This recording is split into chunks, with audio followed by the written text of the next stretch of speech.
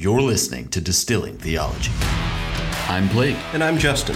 And this is a podcast pairing discussions of theology and distilled spirits. And dad jokes. Amen. What's wrong with you people? You're not David! I don't know why you're clapping. I'm talking about you. Fatality. You know, starting a podcast about theology and distilled spirits is whiskey business. I said that with a straight face. This is Distilling Theology. Welcome back, men and women of the earth. We are so incredibly pleased that you would take anywhere from 30 to an hour and 30 minutes out of your day to join Blake and I here on the Distilling Theology podcast, where we will distill some theology for you and your ears. Thank you for being here. And on that note, have a great night. We are so happy to... No, I'm just kidding. Blake, I am happy to be here again as usual. I have missed you, and now you are here digitally, presenting your face to me, and I'm glad to see it. How you doing, man? Thank you for that lead-in. I'm better now than I was a minute ago. Yeah, man, I'm doing good. It's a Wednesday. It's a one of those like Wednesdays, and Monday was a Monday. So hopefully things are good. But yeah, it's been a good week overall. It was really good to be back at church with the body of believers on the Lord's Day for morning and evening worship for the first time in a couple of weeks because of the quarantine. So that was a real tremendous blessing. Morning worship was from Acts chapter 2, and evening worship was from Colossians chapter 4. So that was just really, really good. I don't know, man. How you been? Busy, crazy. It's been a unique couple of weeks. Indeed. But it's been good, man. It's been refreshing. If nothing else, my confidence in God's sovereignty has been nothing but emboldened over these last few days. We happen to be recording this on Inauguration Day of our new president.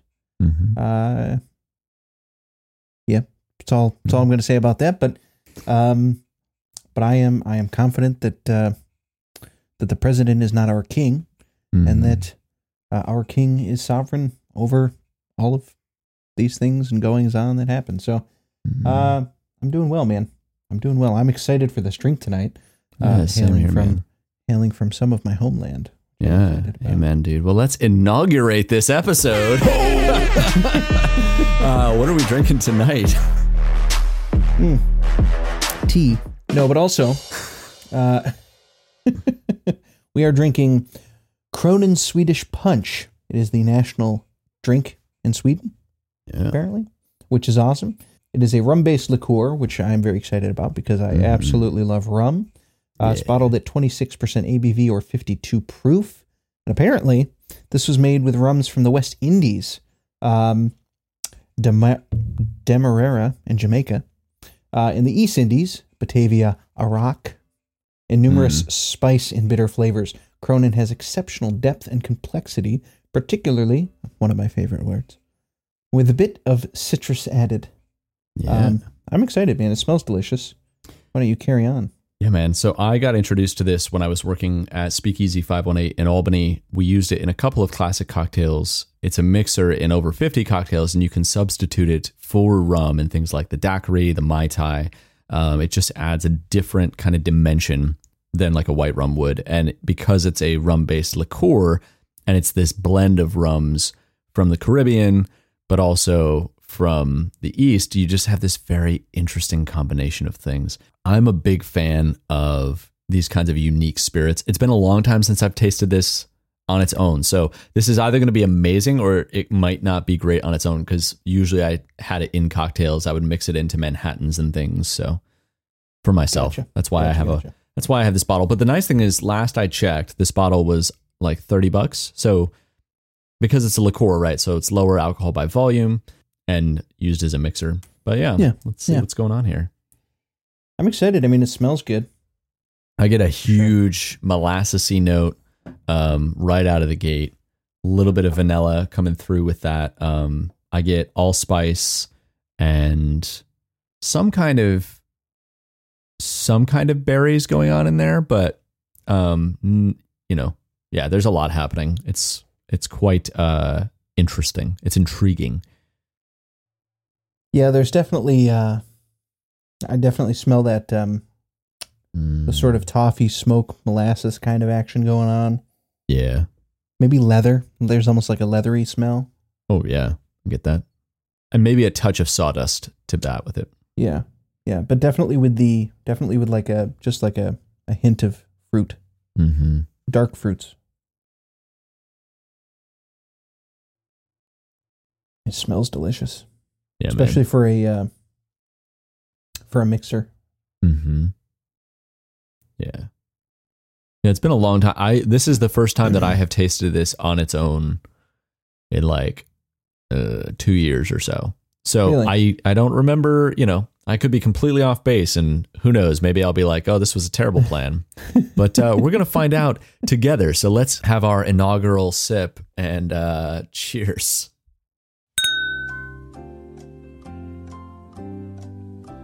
Ooh. It's so mellow with that low ABV. I'm so used to stuff that really kicks. And at 26% alcohol by volume, it almost doesn't taste like, I mean, I know it has alcohol in it, but it almost doesn't taste like alcohol. Mm-hmm. No, it's very sweet. There's almost like a caramel, honey, molasses, almost gingerbread. Mm-hmm. I mean, it's super good. I mean, it is very sweet though. Yeah, it's very, very heavy on the sweetness, which is probably why it makes such a good mixer.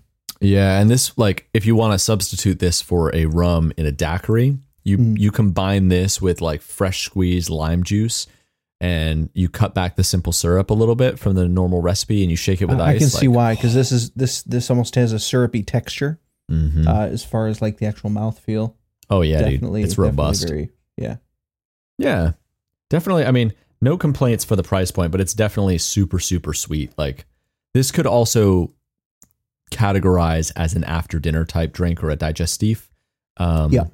You could get away with that, and it would be quite good. I was just looking at the price just to see. Yeah, so $25 at my local liquor store to get a 750 milliliter bottle of this. Yeah. So I mean, for $25, I would buy it and drink it once in a while for sure. Yeah. But I would definitely, that's why I've had it for a year and a half and there's only that much gone, because I have mixed it in with other things. Yep.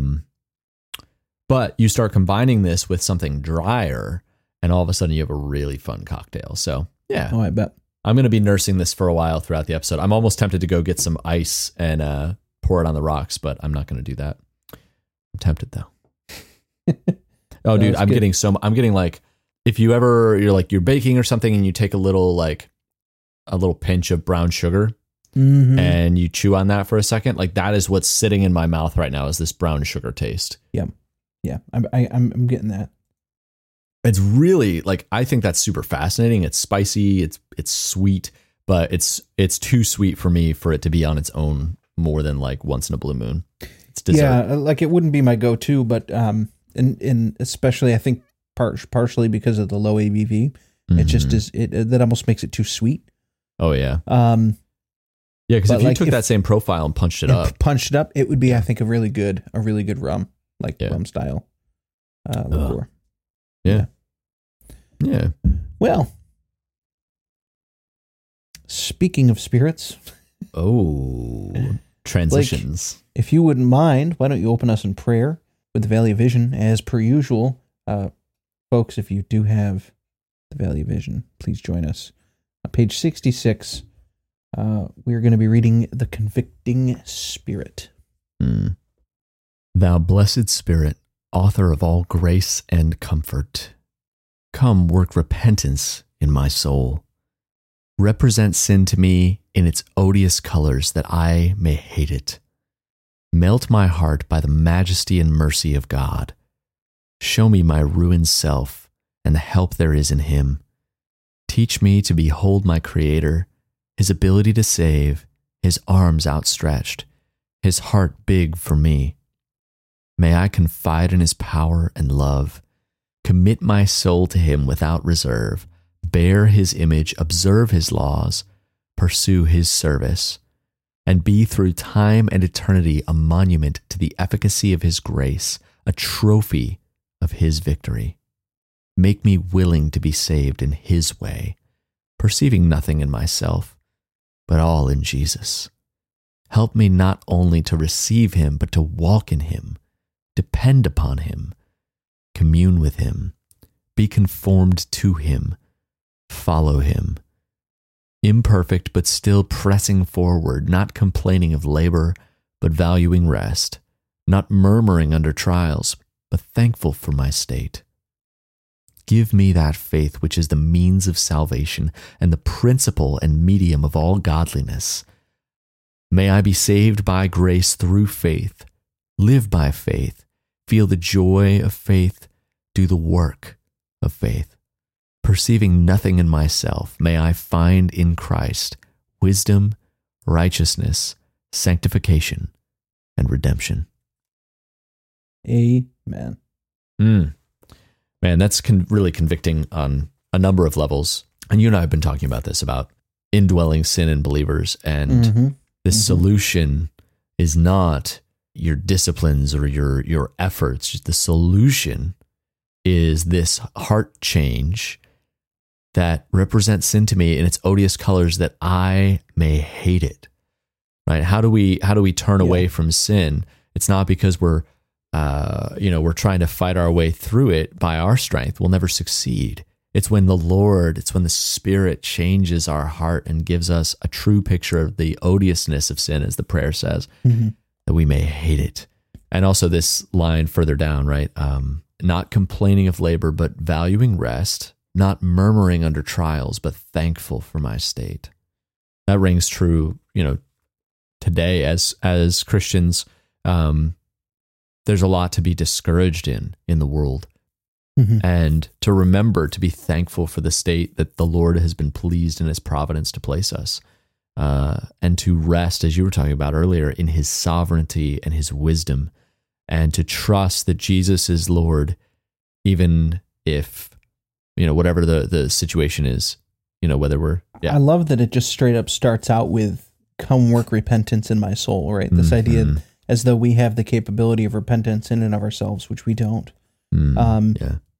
This beautiful representation of the Spirit indwelling in us and working in us repentance, representing our sin to us and reminding us of the law and how we can't keep the law and how we need the power of the Holy Spirit in order to even begin to fulfill the work that Christ has for us.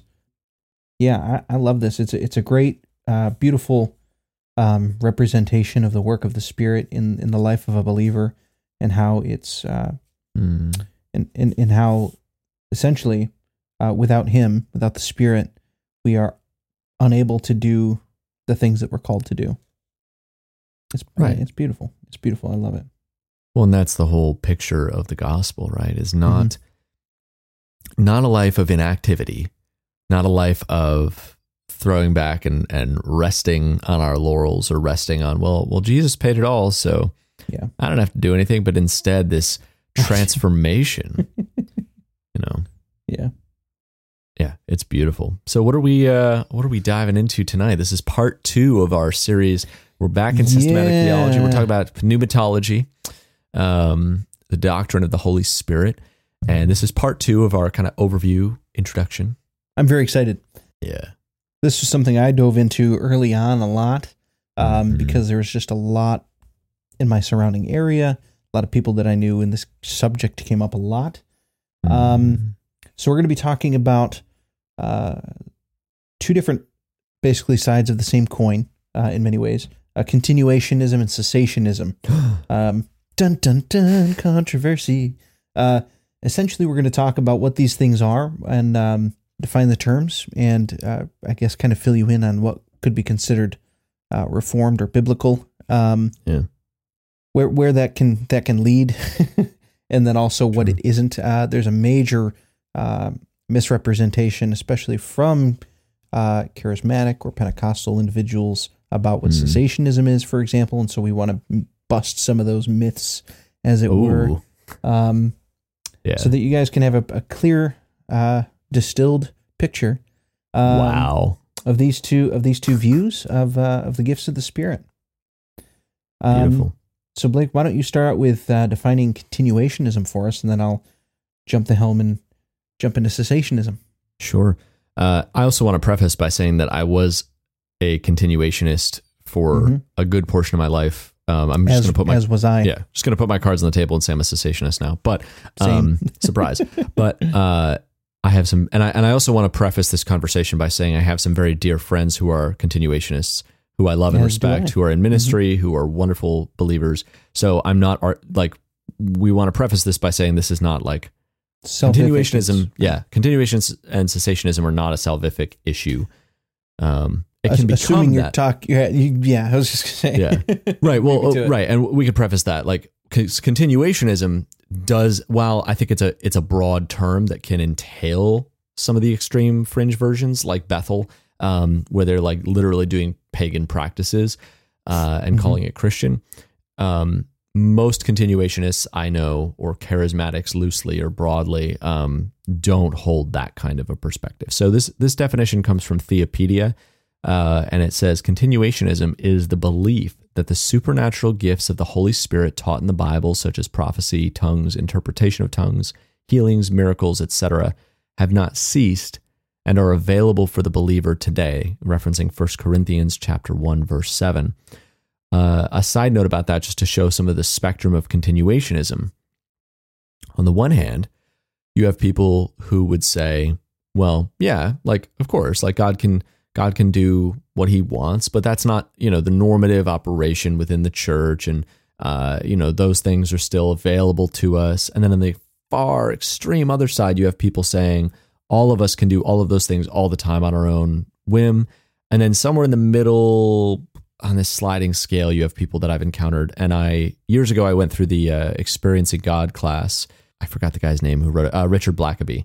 And throughout that, his perspective was, well, which was weird because he was such a synergist and an Arminian, but he had this like weirdly Calvinistic view of the movement of the Spirit, where he would be like, well, you don't go over and heal somebody, but if the Lord stirs you and tells you to go pray for that person to be healed, then you go, which like you're like in this stepping stone where you're moving in the direction of, well, ultimately it's God's it's God's prompting. And then comes into the question of what miracles are, which we can get into in a minute. Cause that, for me, understanding the theological usage of the word miracle and the way it's defined was a big turning point for me in like comfortably calling myself a cessationist. Cause I don't know about you, but for a while I called myself a cautious continuationist. Mm-hmm. It's a fun term.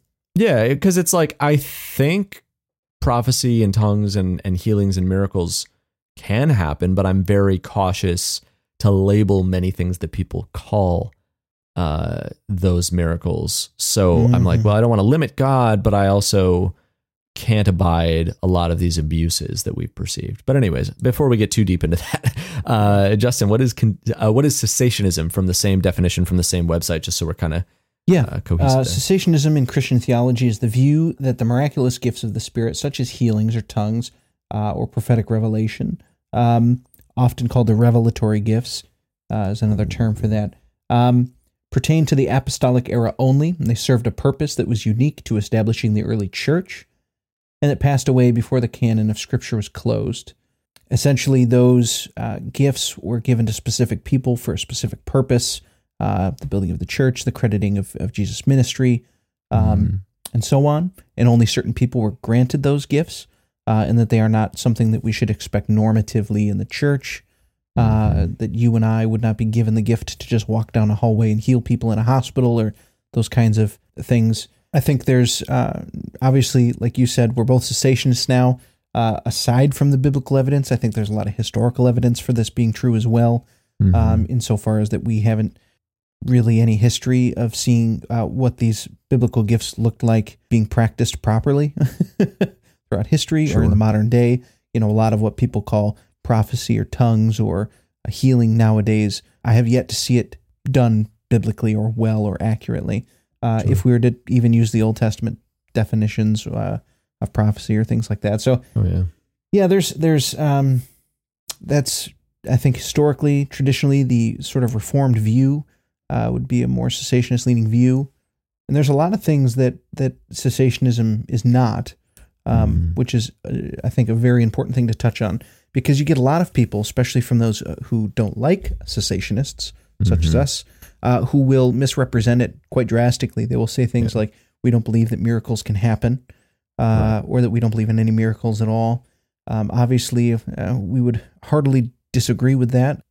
Obviously, one of the most important and I think significant miracles that we see on a regular basis is the fact that anyone has repentance and turns to Christ.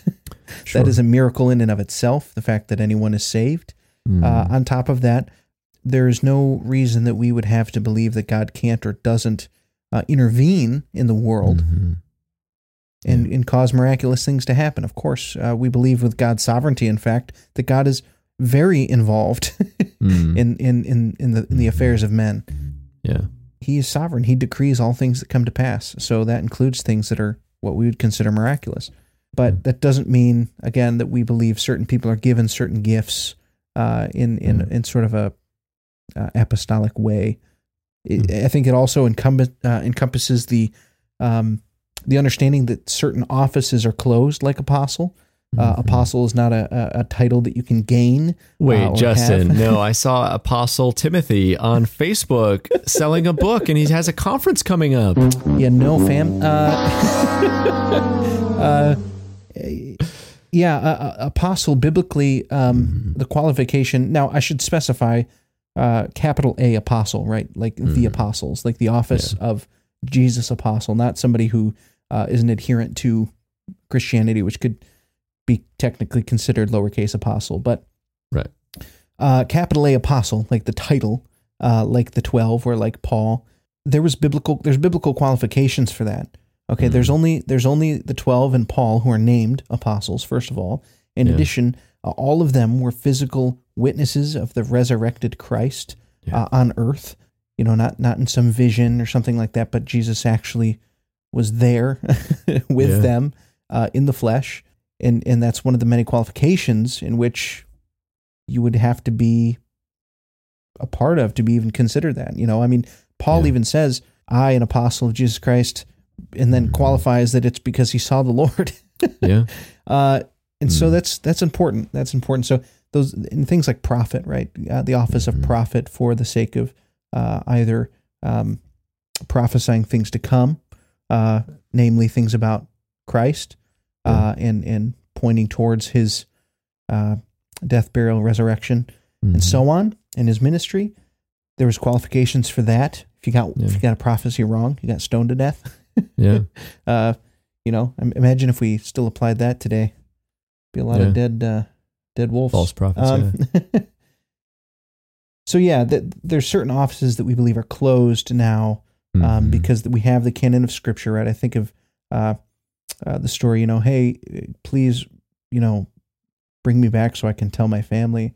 And God says, no, they have Moses and the prophets, right? And if they're not going to believe Moses and the prophets, they're not going to believe even if a dead man is raised, which again would further also go back to our soteriology, right?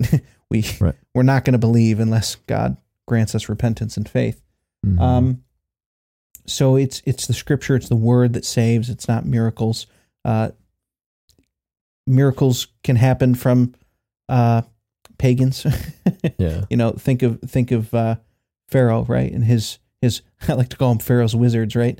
He he had miracle workers that were doing tricks and things that seemed miraculous as well. It's not as though because something is miraculous, it's from God or that it's biblical. So let's not chase miracles. Let's chase God's word that we know is true, forever settled in heaven. Well,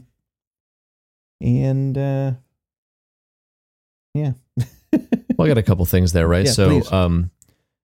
If you go to Matthew chapter 11, verse 20, to exactly what you're saying about signs and wonders, this is Jesus, right? Then he began to denounce the cities where most of his mighty works had been done because they did not repent. Now, let's back this up real fast, because I think this is the passage where Stephen Furtick said, There's one thing even Jesus can't do. There's one thing even the Son of God can't do. Even Jesus can't unlock your unbelief or something, or overcome your override. He can't override your disbelief. Okay. Anyways, well, besides the fact that that's heresy, Matthew 11 verse 21 here, Jesus says, "Woe to you, Chorazin! Woe to you, Bethsaida! For if the mighty works, these are signs, wonders, miracles, healing the blind, healing the deaf, if the mighty works done in you had been done in Tyre and Sidon, they would have repented long ago in sackcloth and ashes. But I tell you, it will be more bearable in the day of judgment for Tyre and Sidon than for you. And woe to you, Capernaum! Will you be exalted to heaven? You will be brought down to Hades. For if the mighty works done in you had been done in Sodom, it would have remained until this day. But I tell you that it will be more tolerable on the day of judgment for the land of Sodom than for you." And what are we saying here, right? Jesus is obviously making a point. It's a twofold point, right? But the point that I want to zero in on in this moment is he's saying to these cities, you aren't believing, like I'm doing all these amazing signs and wonders, and you're not repenting, you're not believing in them. And they have the Lord of glory in front of them, and they're not believing what he has to say. I also wanted to pop a reference there in 1 Corinthians chapter 13, verse 8. "Love never ends. As for prophecies, they will pass away. As for tongues, they will cease. As for knowledge, it will pass away. For we know in part and we prophesy in part, but when the perfect comes, the partial will pass away. When I was a child, I spoke like a child. I thought like a child. I reasoned like a child. But when I became a man, I gave up childish things. For now we see dimly, we see in a mirror dimly, but then face to face. Now in part, then we shall know in full, even as I have been fully known." So now, faith, hope, and love abide, these three, but the greatest of these is love. So that passage on its own, I think, on the face of it at least, you're talking about the second coming. But then we'll put that up with Hebrews chapter 2, verse 3. "How shall we escape if we neglect such a great salvation? It was declared at first by the Lord, and it was attested to us by those who had heard, while God also bore witness by signs and wonders and various miracles and by gifts of the Spirit distributed according to his will." In other words, these signs and wonders, when we're talking about miracles in a biblical theological category, we're not just talking about, the miracle of birth, or even, dare I go so far as to say, the miracle of regeneration. When we're talking about miracle in the theological sense, we narrow the term to be a very specific sign. It's been a while since I heard the specific definition spelled out, so bear with me, but like a sign that goes against nature, that only can be done by God, and that validates the message of the messenger as being divine, right? Because what did the prophets do? What did Moses do when he brought the law? The prophets bring the word of the Lord to the people, right? And we see this, and then the priest atones for the people, and then the king brings the laws to the people and rules the people, and the priest brings the people to the Lord, but the prophet brings the word of the Lord to the people. Mm-hmm. And the Old Testament prophets, the New Testament prophets, also known as the apostles, and of course our Lord, there's a flurry of miracles around prophetic utterance that is canonical, scriptural word. Like, right, when the prophet raises someone from the dead, and their ministry is validated by this miraculous sign, then when they say, "Thus saith the Lord," we must submit to the word of God. And so that's part of the reason why I've embraced cessationism, because the canon is closed, right? We don't have apostles and prophets in those offices. Not like that. So if somebody today does prays for someone and they get healed, they don't then get to say, "Well, thus saith the Lord, and here's the Book of Mormon. Here's our third testament." I don't know. Right. What are your thoughts on that? That was my. No, I agree. There's a lot of abuse of that in the Pentecostal community, right? I mean, first of all, totally ignoring the history of the Pentecostal movement starting in the 1900s in California, which should say a lot already about where the theology is coming from. But there's a lot of erroneous theology that comes along with misunderstanding or the misapplication of these gifts. First of all, I really heartily agree with the John Owen statement, right? If you have private revelation that agrees with Scripture, it's needless. We don't need it. We have Scripture. Yeah. And if it disagrees with Scripture, well, therefore, obviously, it is then false. So first of all, you're ruling out the whole private revelation altogether. Why do you need that? You don't need that. Scripture, right? Scripture says that Scripture is everything we need to be a fully equipped man of God, fully equipped, not partially equipped. Reading a little bit from Ligonier, here, the charismatic and Pentecostal movement actually have a view of the Holy Spirit's ministry that's not high enough, right? They hyper-focus on the charismatic, or on the Holy Spirit in this movement, yet their view of the Holy Spirit is not actually accurate, right? So in dividing believers into two classes, right, those who have been baptized by the Holy Spirit and who have not been so baptized, by doing that, they fail to see that all Christians have been blessed with the Spirit's power and gifts for ministry, which is contrary to Moses' teaching, right? Moses hoped that all of God's people would one day have the Spirit, which obviously in the New Covenant we do. Joel's prediction that every believer would receive the outpouring of the Holy Spirit, and Paul's teaching that all Christians have been gifted for ministry. All Christians have been gifted for ministry, referencing Numbers and Joel and 1 Corinthians. And then additionally, right, when we jump into something like tongues, they err quite heavily in this as well. Even if we were to affirm that tongues was still continuing as a gift, 1 Corinthians 12 clearly states that it is that not every believer will have that gift, first of all. And it's amazing how they focus on that. And I've even heard, if you don't speak in tongues, the least of the gifts, then you obviously don't know God, because you're not even practicing the least of the gifts, right? Oh yeah, it becomes the litmus test. Like if you're right.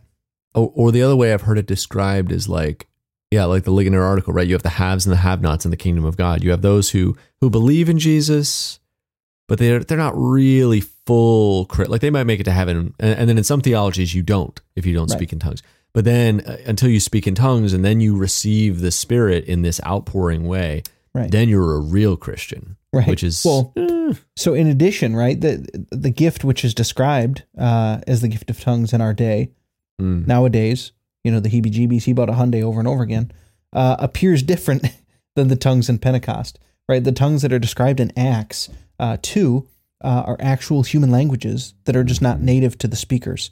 So we have lots of people from different places speaking different languages, hearing the gospel in their own tongue, right? Earthly languages that the apostles couldn't have possibly learned all of those languages or didn't know all those languages. They were supernaturally given the ability to preach, and the people supernaturally heard in their own language. That is an amazing gift, absolutely incredible gift. That's not what I see in churches today, as regards to speaking in tongues. The arguments that I've heard are generally pretty weak. This idea that they try to translate the utterances that cannot be understood, or groanings, right, into whatever this weird syllable language is. Well, is it the tongues of men or of angels? Right. Well, yeah, and if you read that in context, right, he's not saying you can speak in the tongues of men and in angels. He's saying even if you could speak in the tongues of men and of angels. Right, because isn't that right in the immediate context where he's like, if I have all knowledge, if I have all faith, and like those are obviously, he's obviously making hyperbolic points to show the inferiority of the gifts, supernatural gifts, compared to the fruit gospel of the Spirit. Amen. So we have basically just nonsensical utterances that are being used and called tongues. And then obviously tongue speaking in church history is sparse, that you don't see for the last 2,000 years since the closing of the New Testament, right? The ending of the canon of Scripture, with all of the church fathers and the Puritans and all of our church history. There's really not much to go on as regards to those particular gifts in general, not just tongues, but most of these revelatory gifts. So either they were not important enough to write about, or they didn't happen. Right. Well, and also to your point about Pentecost, right? Let's just look at Acts chapter 2. This is from the English Standard Version, starting in verse 1. When the day of Pentecost had arrived, they were all together in one place, and suddenly there came from heaven a sound like a mighty rushing wind, and it filled the entire house where they were sitting, and divided tongues as of fire appeared to them and rested on each one of them. And they were all filled with the Holy Spirit and began to speak in other tongues, also known as other languages, as the Spirit gave them utterance. Now, before I keep reading here, before this, Jesus said, not many days from now, the Spirit will come upon you with power, right? So this is a specific fulfillment as Christ, in his role as prophet, is prophesying to his apostles and saying, this is going to happen. And then it does. And in a whirlwind, in this magical day, and I don't remember if it was in an audiobook I was listening to or in a podcast episode, so forgive me for the reference, but there was a comment that some theologians are like, have you had your personal day of Pentecost? And the speaker said, what do you mean, have I had my personal incarnation? Have I had my personal day? What are you talking about? That's a one-time event. Like, this is not something that's to be repeated, just like the incarnation is once for all, the atoning death of Christ. Have you had your own personal crucifixion? No, like, that's insanity. But we do that with Pentecost. But keep reading here, verse 5. Now there were dwelling in Jerusalem Jews, devout men from every nation under heaven. Interesting. The Gentiles, the Jewish diaspora come back to Jerusalem. And at the sound of this, the multitude came together, and they were bewildered because each one of them was hearing them speak in his own language. Yeah. And they were amazed and astonished. And then Luke doesn't leave us wondering what he means here. They were amazed and astonished, saying, are these not all speaking Galileans? How is it that we hear them, each of us in our own native language? Parthians, and then he lists out all these locations, right. Parthians and Medes and Elamites and residents of Mesopotamia, Judea, Cappadocia, Pontus and Asia, Phrygia and Pamphylia, Egypt and the parts of Libya belonging to Cyrene, and visitors from Rome, both Jews and proselytes, Cretians and Arabians. We hear them telling in our own tongues, not just random stuff, not just general things, the mighty works of God. And all were amazed and perplexed and saying to one another, what does this mean? But others began mocking, saying they're filled with new wine. And then Peter's sermon and he goes through and preaches what I would say, from my persuasion, goes through the covenant of grace and shows this thread from Genesis to Revelation. But however you see that, he's pointing us to Christ. He's revealing by inspiration of the Spirit, Christ through the Old Testament, how Christ is the fulfillment of the Old Testament. And so whether you hold a Presbyterian or a Baptist persuasion, we can rejoice in this pinnacle of revelation that's happening here and this powerful sermon. Anyways, but literal languages, and Luke tells us what languages they were. Well, and what's interesting too is even when Paul is addressing those who are doing so in Corinth, right? He's saying it should be one or two at a time, and there should be someone to interpret. Yeah. What do you interpret if you're not speaking any language that's understandable to interpret? There's no, I mean, you'd have to not only have a gift of something that seems to be in total opposition to all of what we just talked about, some special gift just for that 1-2 little people at a time thing, and then another person with another new gift that we don't hear about anywhere else, which is interpreting gibberish to mean something. Whereas when we understand rightfully that these are tongues that people otherwise haven't otherwise learned, and that there's someone there who can interpret that for them, because what does it edify you or anyone else if you're not speaking anything of substance, right? When Paul even says that, right? In 1 Corinthians. Yeah. Really, exactly. So, yeah, it's one of those things where hermeneutic, right, and reading the scripture in its whole context rather than cherry picking out these verses and coming up with new meanings for them, is super important. Super important. So, well, absolutely. Also, go ahead. I was just going to say in the chapter on spiritual gifts, right? How does Paul open up this part of his letter in 1 Corinthians chapter 12? Now, concerning spiritual gifts, brothers, I do not want you to be uninformed. You know that when you were pagans, you were led astray by mute idols. However, you were led.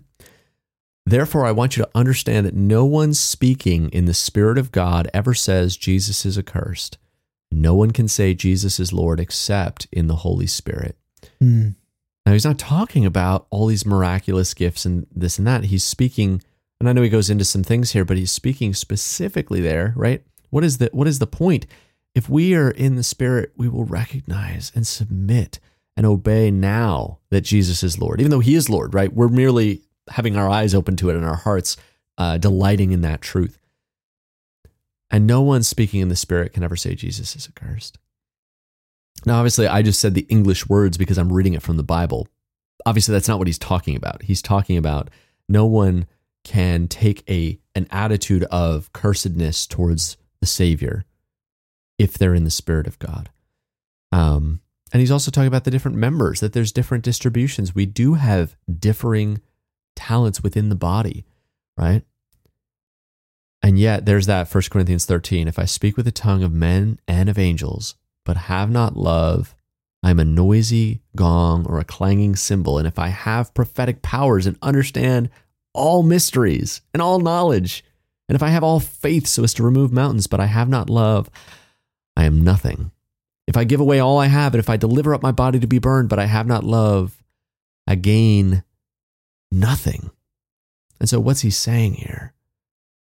By the Spirit, what's the Spirit trying to tell us is that these things that we're pursuing, even if all the apostolic offices were open, that's not what we're supposed to be pursuing. Now, we would both affirm that they're not opened, right? God still answers prayer. God still heals people. I believe that with all my heart. I've seen it. Mm-hmm.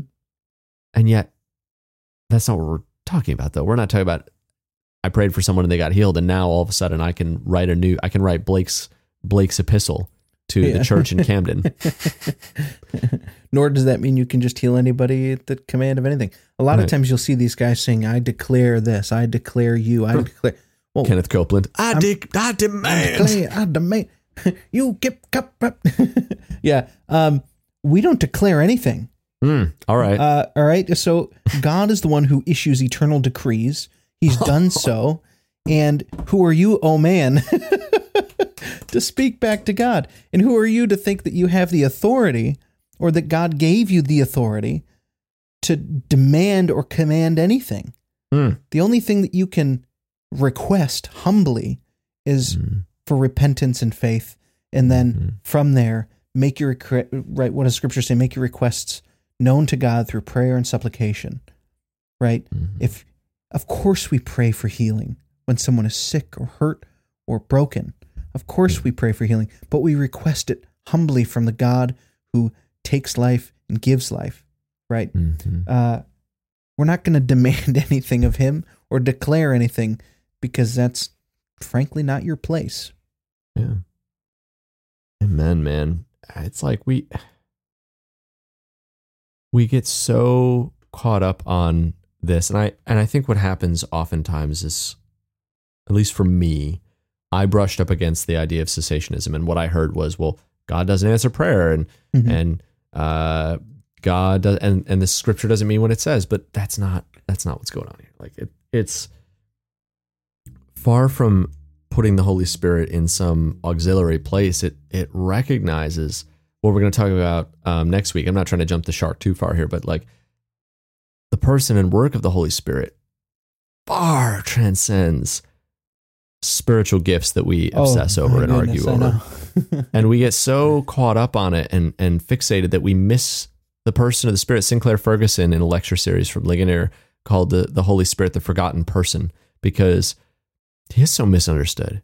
Yeah. And we view the Spirit oftentimes as a genie in a bottle. And like we recognize, I think. Or if you're from Bethel, quite literally, you see the Holy Spirit like the genie from Aladdin. Oh yeah, that came out of little Lady Johnson's mouth. Yeah, not to mention the grave sucking thing. Bethel gets weird. Yeah, that's a whole other. Check out the cultish episodes on Bethel. That's good. Go do that, because I don't have the energy to. I don't have the emotional energy to think about that. It's just exhausting. I also wanted to read this. We did this a while ago with our Doctrine of Scripture, but from the Westminster Confession. It's basically word for word in the London Baptist article. chapter 1, article 1, although the light of nature and the works of creation and providence do so far manifest the goodness and wisdom and power of God as to leave men inexcusable, yet are they not sufficient to give him that knowledge of God and of his will which is necessary unto salvation. Therefore it pleased the Lord at sundry times and in diverse manners to reveal himself and to declare that his will unto the church, and afterwards for the better preserving and propagating of the truth, and for a more sure establishment and comfort of the church against the corruption of the flesh and the malice of Satan and of the world, to commit the same wholly unto writing, which maketh the holy scriptures to be most necessary. These former ways of God revealing his will unto his people now being ceased, right? And that's Hebrews 1. Yeah. Long ago, at many times and in many ways, God spoke to our fathers by the prophets. But in these last days, he has spoken to us by his Son, whom he appointed the heir of all things, through whom he created the world. Now, a couple thoughts on that. God spoke to our fathers, Abraham, Moses, David, by the prophets. That was the way of God communicating his word. He's revealing his word and his will to us. But in these last days, he has spoken to us by his Son, whom he appointed the heir of all things, through whom also he created the world. But then what's interesting is that what follows is not a series of quotations from the sayings of Jesus, as you might expect from the sayings of the prophets, the words, because John 1, he is the word.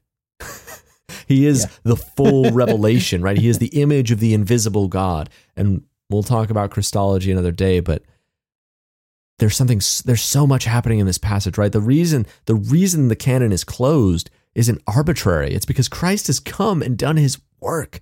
Mm-hmm. And now I've heard it said that the preacher is the prophet insofar as the preacher proclaims the word of the Lord to the people of God. But how does he do that? Not by new revelation, not by all these signs and wonders that prop up his ministry, but by proclaiming clearly and plainly what God has revealed to us in his word, in the scripture. Amen. Amen. Pingley, Christ and him crucified, man. Yeah. Like what else? Highly, yeah. Oh, man. Getting fired up over here. It was a long day, but now I'm like ready to go 10, 12 rounds. This is great, man. Yeah. That's just it. We have people chasing, I think pridefully, and in our sin, we have people chasing an experience. We have people chasing some sort of emotional high. I mean, isn't that why so much of the church now looks like a rock concert, right? Sure. You can go and you feel like you're getting this emotional high, and you feel like you're connected with God because you're weeping, right? Yeah. Not that God should never bring you to tears, but why are you in tears? Is it because of the emotion of the music? I mean, pagans go to pagan music festivals or worship festivals, let's call them, because that's really what they are. And they go and they get emotional and they cry and they're touched. Music is powerful, right? God made music and it's powerful, but it can be abused.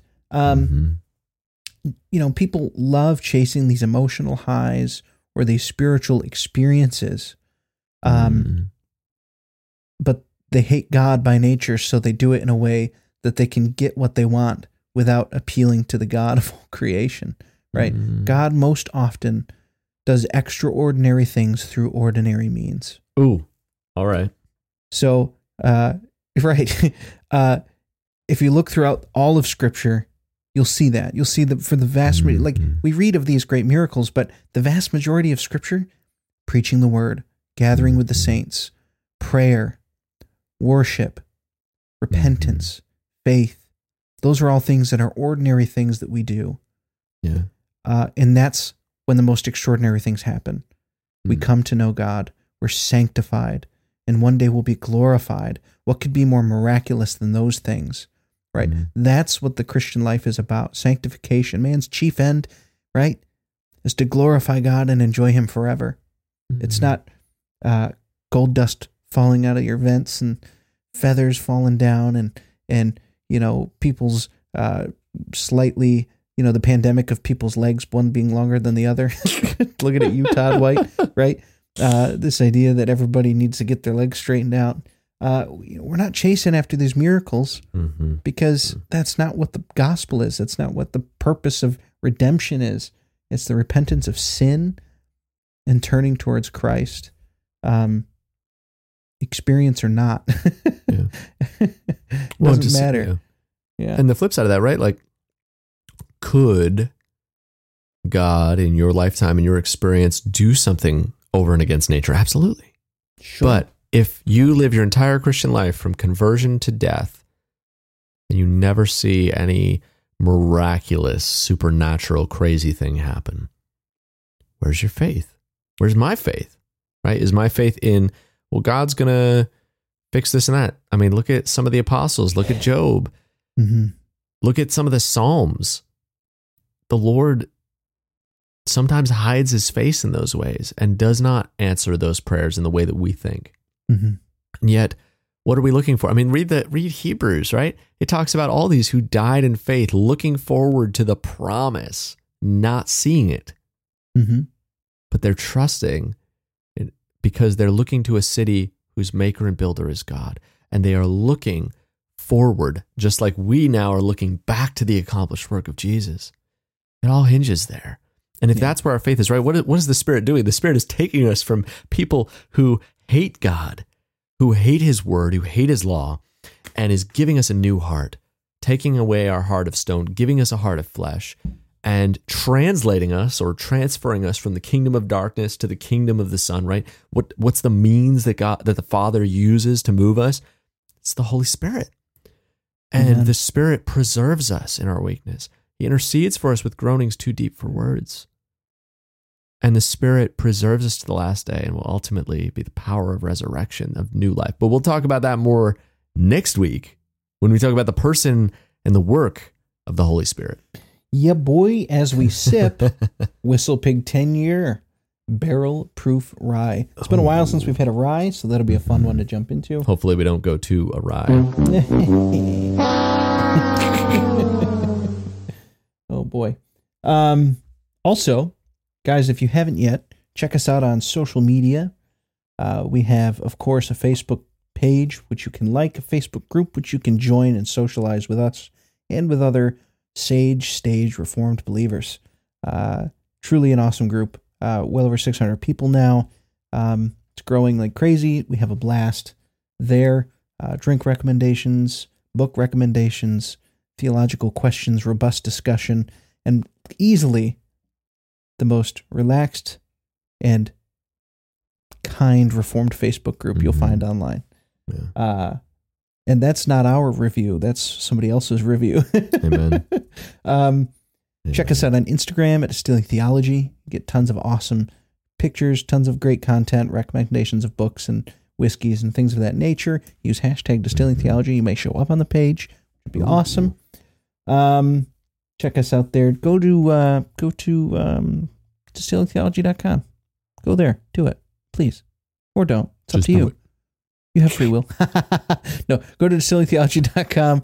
You can join us there as well. Get all the podcast episodes. You can see our social media there. And I've been thinking lately, maybe we'll get some social media action going on. Some of these new apps just for funsies. I like maybe that. A little MeWe, a little Gab. Whoa. Maybe see if Parler comes back. Who knows?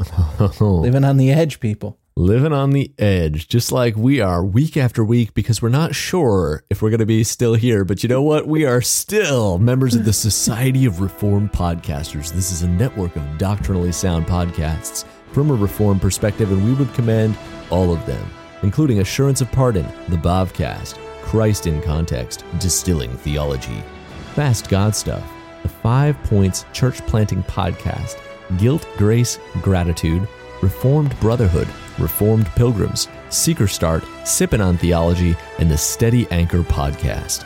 To get a never-ending flow of doxological, theological, and Reformed theology podcasts in your feed, head over to reformedpodcasts.com. You can subscribe to the mega feed and get all these shows and their entire back catalogs loaded into your podcatcher. And guys, it's more than I can keep up with in a week. So I'm sure if you feel that you need some more content in your life, some more podcasts, definitely head over there and check that out. Also, don't forget to check out shopdistillingtheology.com, where you have Covenant Theology is Distilled Theology merch. We have hoodies. We have shirts. We have blankets. We have hats. We have mugs. check it out. Get you some swag, some reformed swag, perseverance of the swag. Head on over there. Check it out. We really appreciate you. If you want, join us on Patreon, where you can get a discount on the store items, but also extended conversations, like early release episodes, live streamed when we record them, like right now, totally unedited and raw. You get exclusive bonus content there, and it's only $4.99 a month. That is less than the price of Netflix times 2. So check us out. And also, if you go to $14.99 a month after 3 months, you'll get an exclusive mug for patrons only, as well as some other content that is in the works. Guys, we really appreciate you. We pray for you. We love you. And guys, whatever you do, Whether you eat or drink, do all to the glory of God. Soli Deo Gloria. There's the outro. Yeah. We're both just like, oh man, I forgot to get in a Wilhelmus Abrakel. Ooh, just throw that in randomly in the middle of the episode. Ding. Maybe I'll put it on the patron tag. Who knows? Hard to say. It is a good discussion, man. Yeah, man. That was fun. I also just enjoy episodes where we get to just read large patches of scripture and just let it speak. Because like that record in Acts, once I saw that Luke was telling us explicit languages, it became really hard for me to interpret that in any other way than actual historical languages. Right. And what was the purpose? It wasn't so that they were awesome and had superpowers. It was to glorify the mighty works of God. Right. Right. And to edify those who are listening. Right. All right. You can only be edified if you know what you're hearing. You're not going to be edified walking into a room and have a whole bunch of people saying she bought a Hyundai over and over again. That's not helpful. That's not useful.